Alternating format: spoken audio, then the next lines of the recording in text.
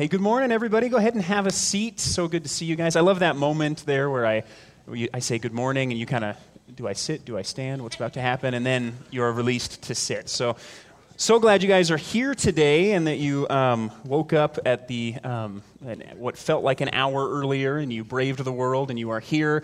It's going to be awesome to hear from God's Word today. I have to tell you, though, what I'm talking about today, which is really just what comes next in Philippians, is giving and generosity and money, and it's on daylight savings, lose an hour of sleep day. So I want to warn you guys right now that I think Dave has it out for me. That I am teaching to the people who have lost an hour of sleep about money today. But anyway, it's just the next thing in Philippians, so please excuse the fact that that's what we're talking about today. But as I was thinking about generosity, one of the things that came to mind, when I lived in Chicago, I didn't live there for very long, but you kind of have to develop a certain way about you when you live in a big city, when you're out on the town, right, when you're walking the streets, because there's this thing that happens in big cities, at least it happened when I was in Chicago, it probably still happens today, where somebody will walk up to you and hand you something, and you will do the natural human thing, which is put your hand out and receive it, and then they will try to charge you for the thing that they have handed to you. And so often you just go outside and you are bombarded with people asking for things and putting things out in front of you, and you just have to have your mind in the zone. You got to be walking the streets. You got to be eyes on the prize. Don't accept anything. Don't look at anybody. Don't talk to anybody. Just get where you're going. Which was really hard for me to learn that because I like to think that I'm kind of a friendly person, and so I like to be friendly with people, but you have to be not friendly for your own safety, for your own protection, right? And I kind of lost that being in Spokane because, people are friendly here, and there's not a lot to worry about here. But then last summer I had a string of incidents where I really started to get back into that zone because my friendliness and my openness to people who would come up to talk to me just in any sort of situation would kind of end up being something that came back to bite me. And so, almost literally sometimes. But but even this one scenario where I was getting free sod on Craigslist, which anybody out there buy or sell anything on Craigslist ever in your life?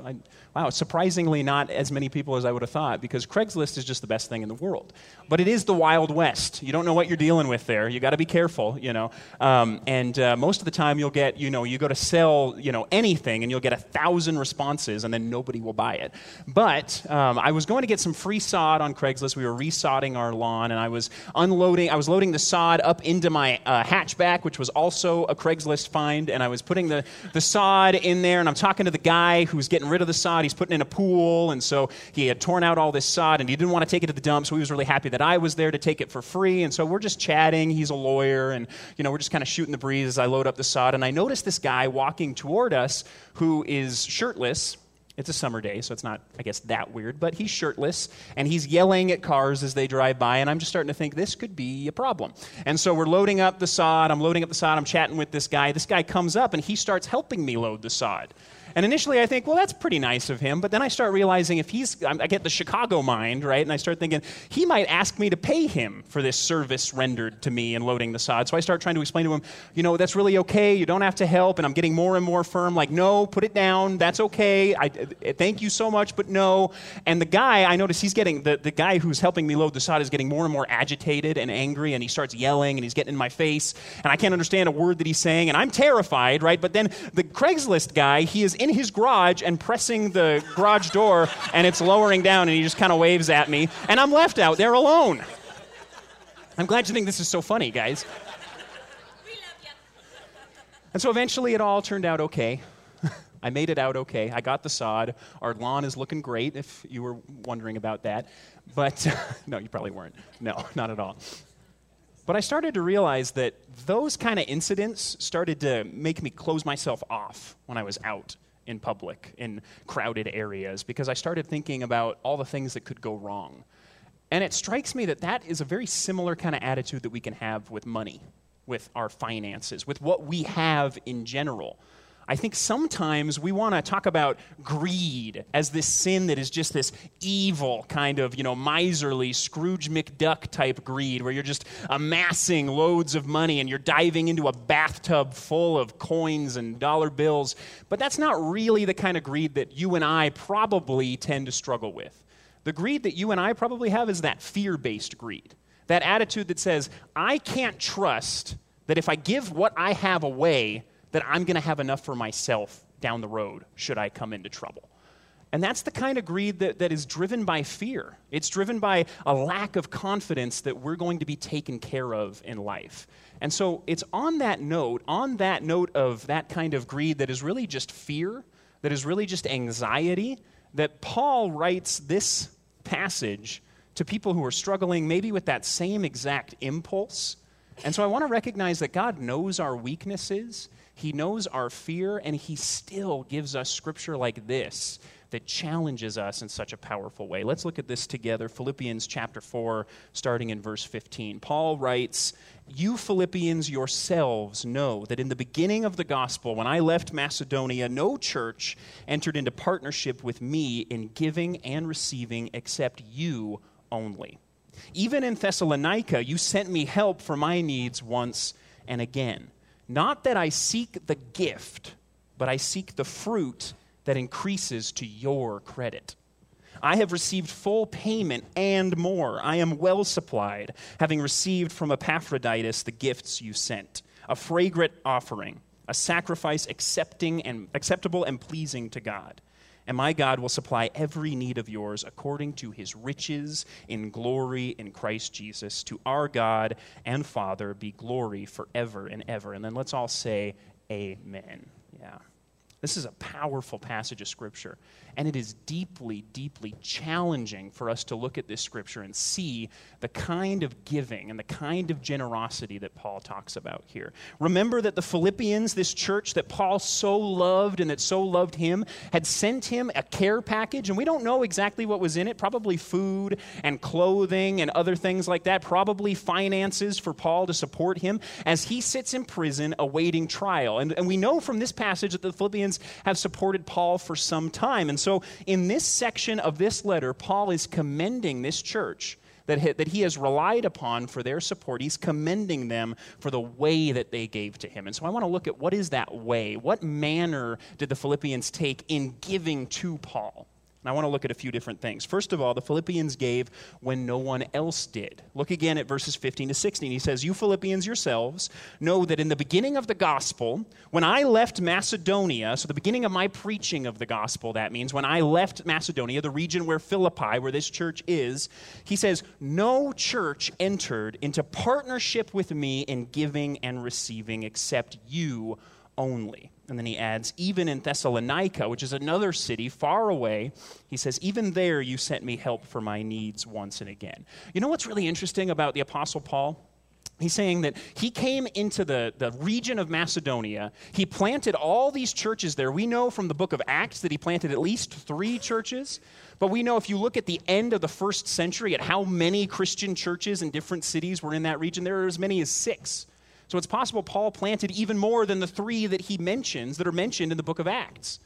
And so between 3 and 6 churches are planted by Paul, meaning that Paul comes into these cities, preaches the gospel of God's grace, of salvation by faith in Jesus Christ, the gospel that tells us about Jesus who went to the cross for them so that they could be spared condemnation and come into God's presence. He preaches that miraculous, amazing message of love and grace. People respond to it. They accept that message. They come to be saved.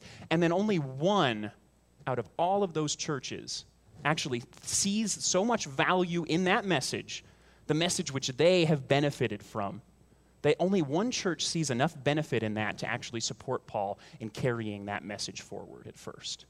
That is a shocking thing to realize, that so many of these churches were so young and so infantile in their spirituality that they didn't even partner with Paul in bringing that message to other people who so desperately needed it. But the church in Philippi does, and they do when no one else did. They are the pioneers. They are the early adopters of Paul's mission, and they support him when no one else does. Second, the Philippians gave above and beyond. Look again at verse 18. He says, "I have received full payment and more." He says, "I am well supplied, having received from Epaphroditus the gifts you sent." And so the Philippians here, notice they didn't only give to the level of Paul's need.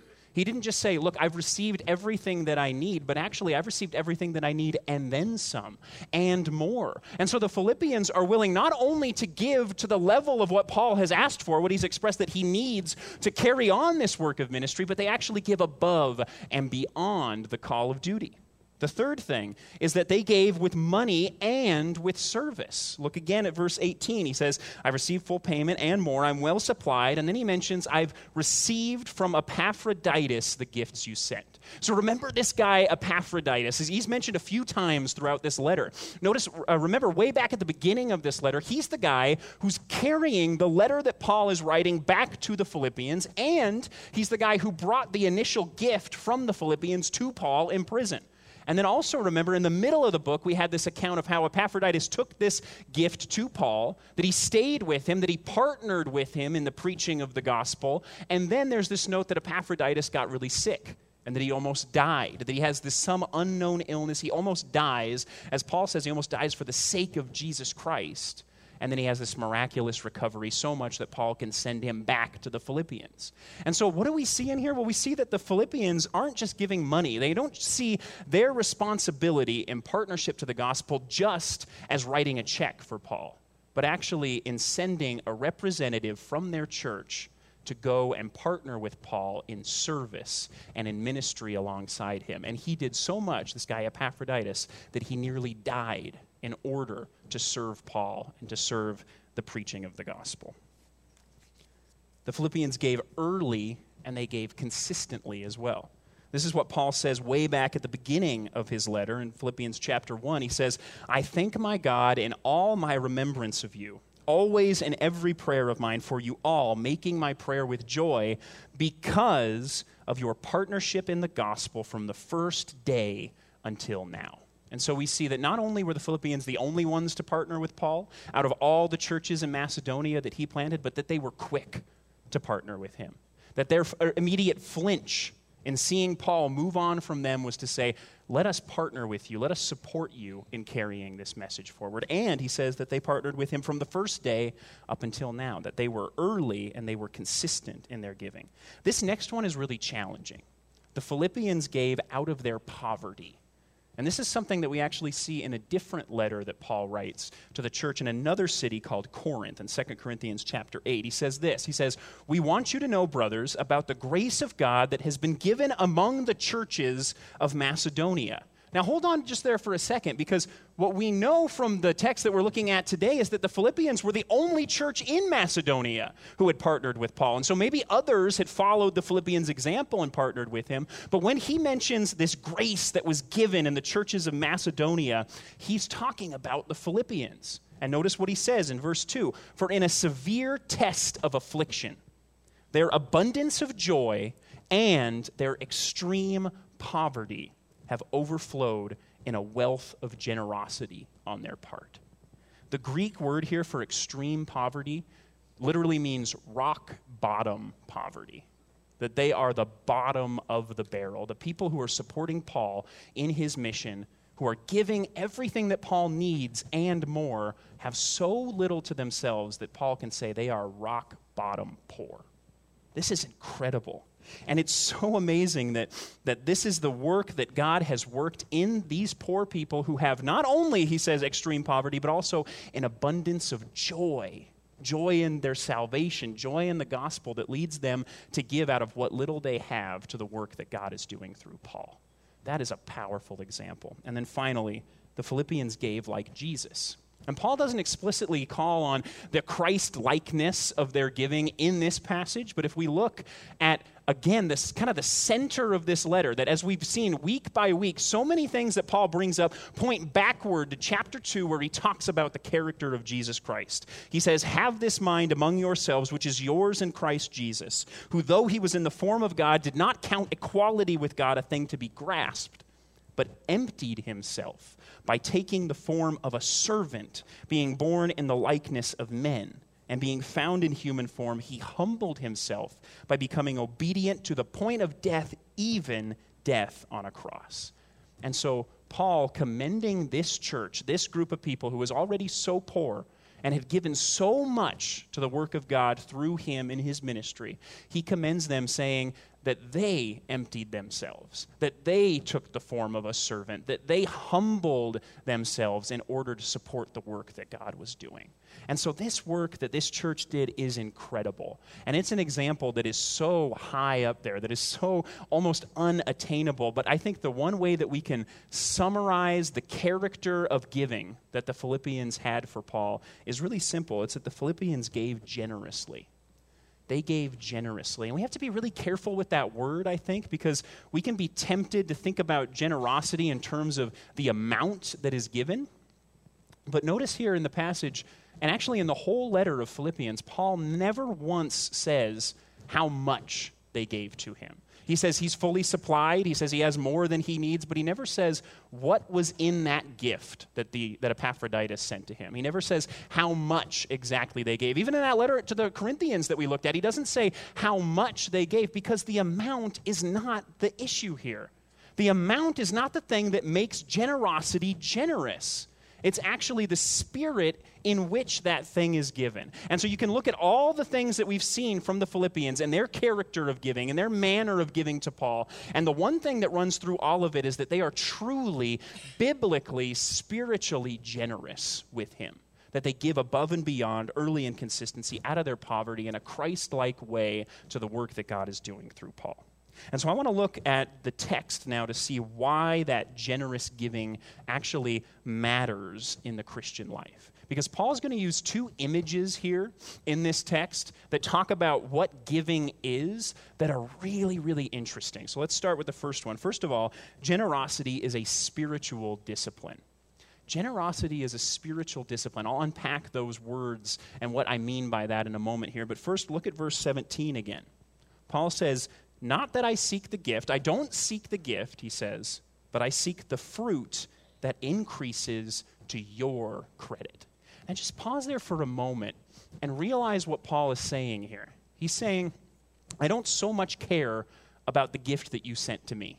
I'm not so excited about this gift and how it's going to help me. He says, I'm excited about the gift that you've given me and how it's going to help you. And it just strikes me that if Paul doesn't completely believe that, then it is a terrible, terrible, manipulative, coercive thing to say. I mean, just think about that for a second. Think about this, that if I came to you and said, you know what, I really need some money for something, JD, and I would love it if you would give me the money, but I don't really care about the money, JD and Corey. I just am excited to see how God works in your life through the money that you give to me. And then I can say, and put your hands on the TV screen, and I'll, it sounds awful. It's hard to believe that Paul would say something like this unless he really believes it.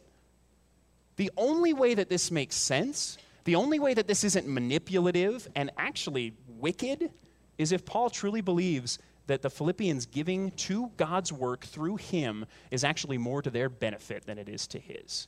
And that is a crazy, phenomenal way to think about giving. I want to look a little bit deeper here, though, because Paul uses an interesting word there. He says, I seek the fruit that increases to your credit. Here's the only other place in the book of Philippians that Paul uses the word fruit. Back in chapter 1, he says, it is my prayer, writing to this church, that your love may abound more and more, filled with the fruit of righteousness that comes through Jesus Christ, to the glory and praise of God. So here Paul talks about fruit, but he talks about the fruit of righteousness. In other words, this sort of destination, this goal for the Christian life, this idea of spiritual maturity. His prayer is that their love will abound more and more, and so that they will be filled with this fruit of righteousness that comes through faith in Jesus Christ. Here's the only other place in the New Testament that uses that phrase, fruit of righteousness, in the book of Hebrews. It says this, for the moment, all discipline seems painful rather than pleasant, but later it yields the peaceful fruit of righteousness to those who have been trained by it. And so this verse here tells us that this fruit of righteousness, this spiritual maturity that God is working in us, is created through discipline, through training that comes into our lives, that grows us, that trains us in righteousness to make us more and more spiritually mature, all driven by the love of Jesus Christ that works through us.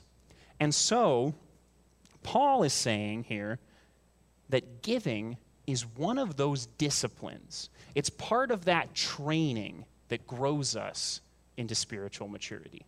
So let's outline Paul's argument a little bit here, just so we can be really clear that we see this absolutely mind-boggling thing that he's saying here. Here's the argument. First of all, spiritual disciplines are ways we grow in spiritual maturity. That's what we see in the Hebrews passage, that there are certain disciplines, there are certain acts like reading the scripture, like praying, like gathering together with God's people, singing worship. Those things grow us in spiritual maturity.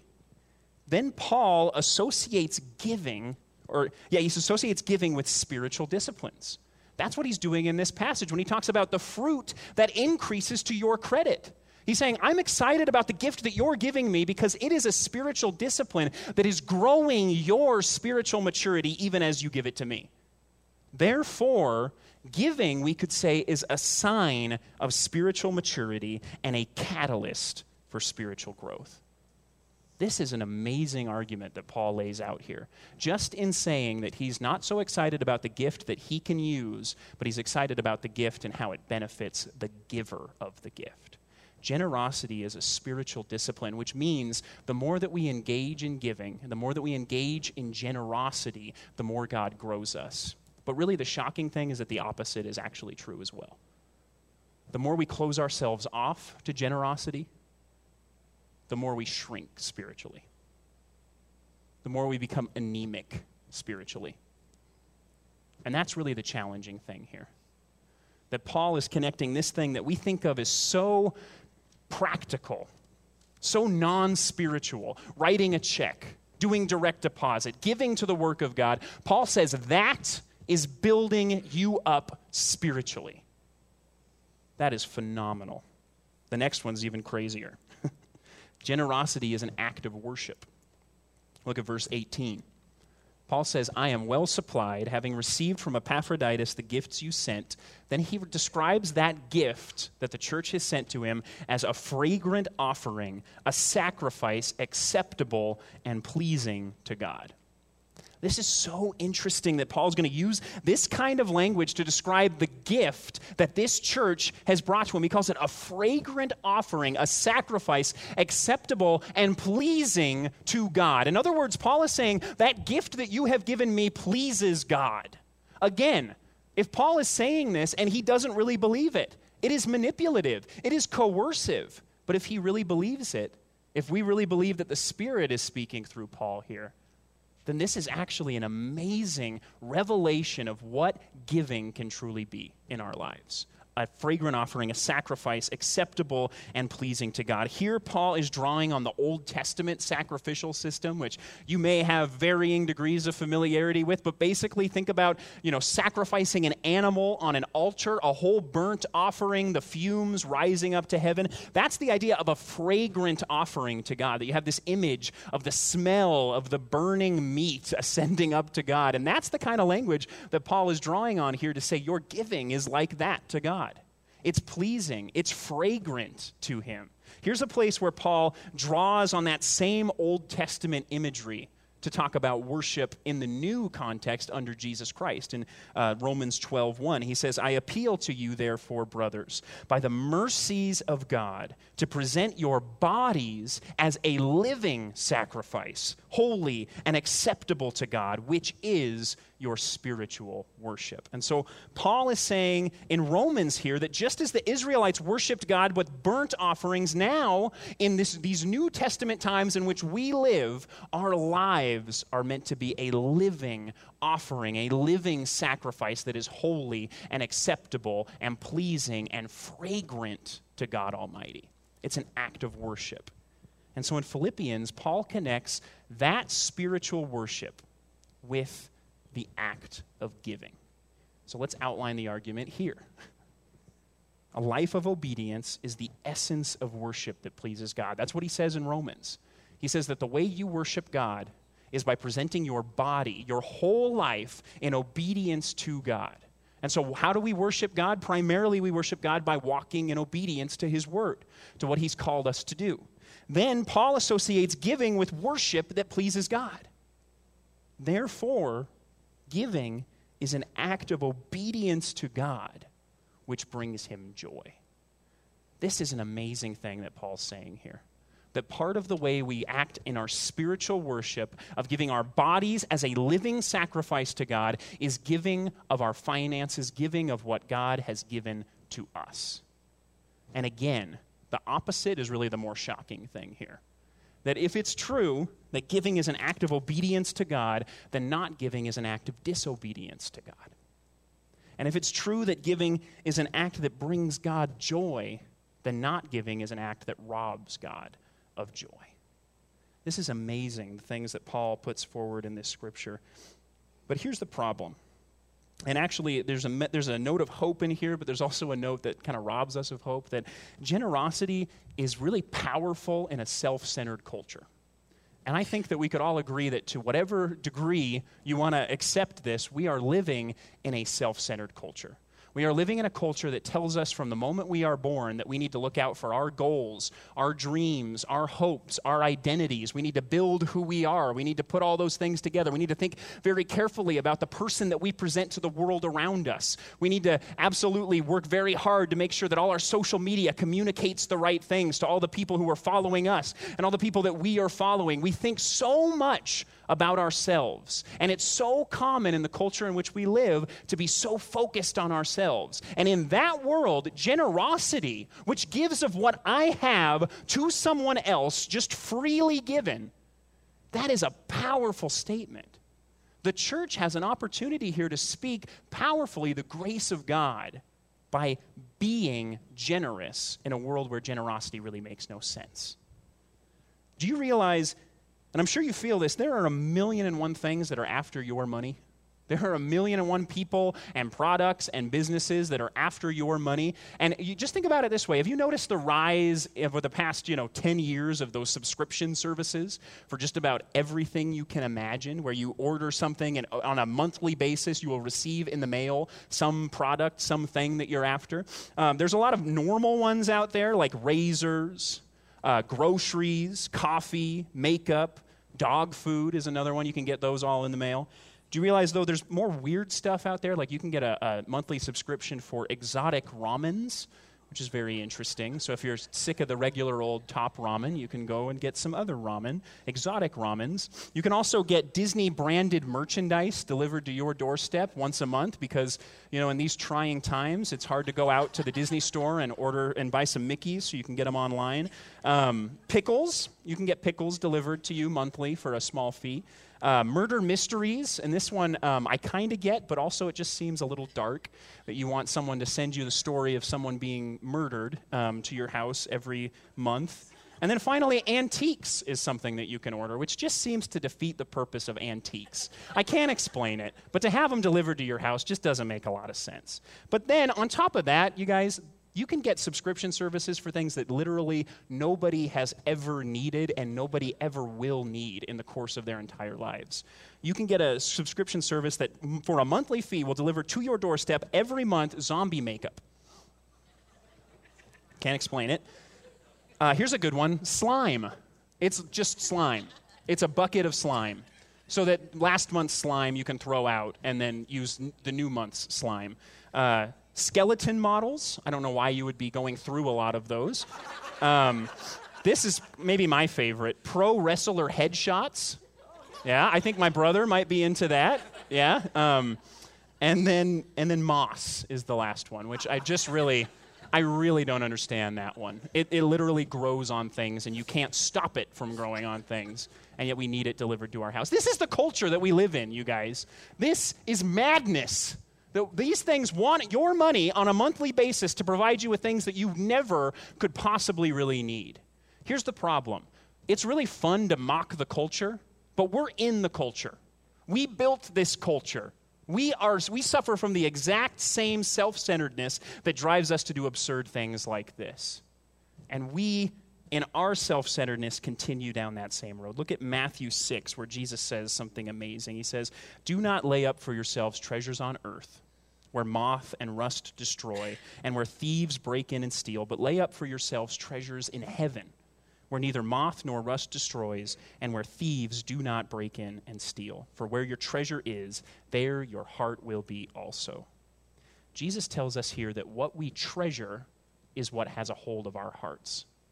And if you don't know what you treasure, I don't think the way that we figure that out is just by looking at what we do spend our money on, because the reality is we all have to spend money on things that we wish we didn't have to spend money on.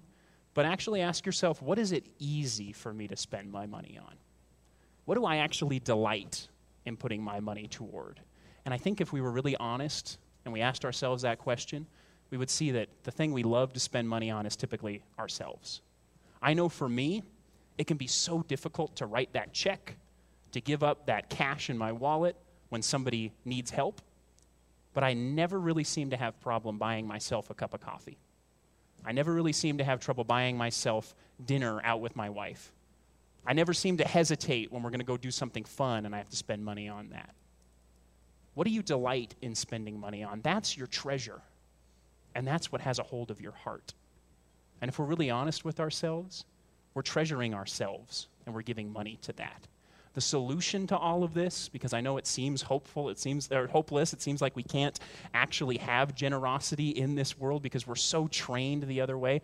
The only hope here is that generosity is possible with a generous God.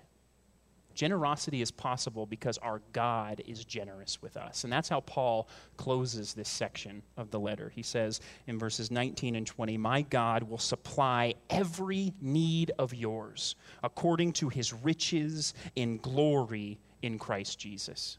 To our God and Father be glory forever and ever. Amen." Remember my story at the beginning. This attitude that I don't think I'm alone in when you go outside and you have to keep your eyes on the prize and you have to be fearful and hesitant and suspicious of everyone because you got to protect yourself. Think about that kind of attitude we can have with our money, that I can't give it away because I might need it someday. And then what am I going to do? I'm not going to have money. I can't support myself. I can't support my family. Paul says that the solution to that kind of fear-driven greed, which truly is greed, is to know that God is eternally, infinitely generous with us. God, as creator, has given you everything you have. He's given you your health. He's given you your life. And God, as Savior through his Son, Jesus Christ, has given you eternal life, redemption, salvation, new life, new hope, a new future, and a new relationship with God. And if that's true, that we have all our needs supplied by him, by that generous God, then Christians, we have nothing to fear, and so we have no reason not to be generous. Will you pray with me? I just want you to stop and in this moment come into the presence of God. Recognize that he is always with you, and that's part of God's generosity, that you have access to him at all times through Jesus Christ, through the Spirit within you. But in this moment, I just want to come before God. And maybe some of us need to repent of our greed, even if it is fear-driven greed, to recognize that maybe the reason that we're not more generous is because we don't really trust God. We don't trust him to provide, to supply our every need. And so as we go to worship now, we're going to sing songs about how everything we have comes from Jesus Christ. And so as we sing those words, I just want to challenge you to really see if you can believe those words. See if, as we sing those words, if it does anything to you. See if the God of peace comes to minister to you as you try more and more to focus on Jesus Christ, on his generosity, on his kindness to you, and to allow that to overflow in a wealth of generosity to him, to his people, and to this world.